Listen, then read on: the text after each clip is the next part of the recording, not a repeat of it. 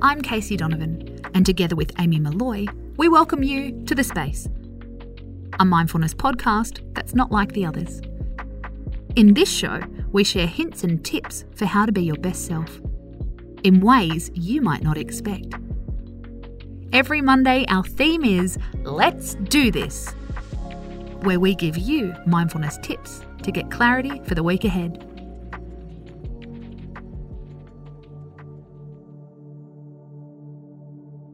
One of the last things many of us do before we go to bed is set an alarm.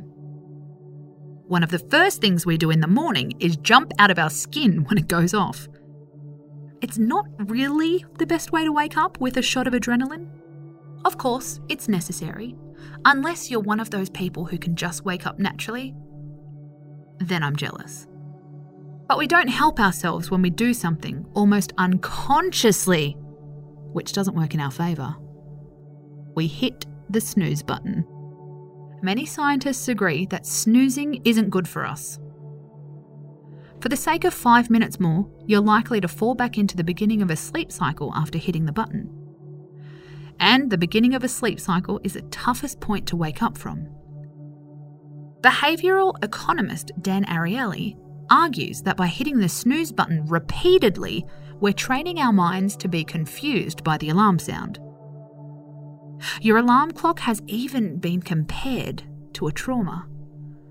One trauma in the morning is bad enough, but 2 or 3? Just shocking. If you do love to snooze, at least be intentional about it.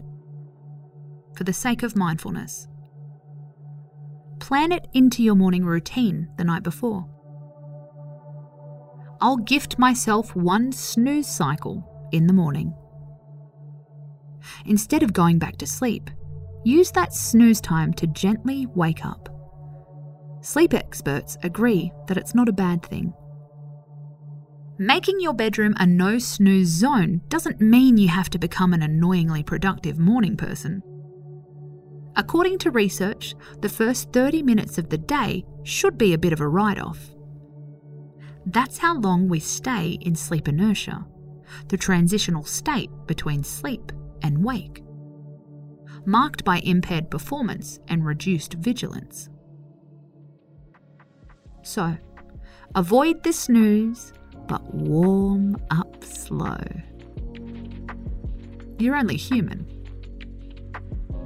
I'm Casey Donovan, and this is The Space. Join us tomorrow when we'll be talking about mindfully dealing with rejection. Until then, space out.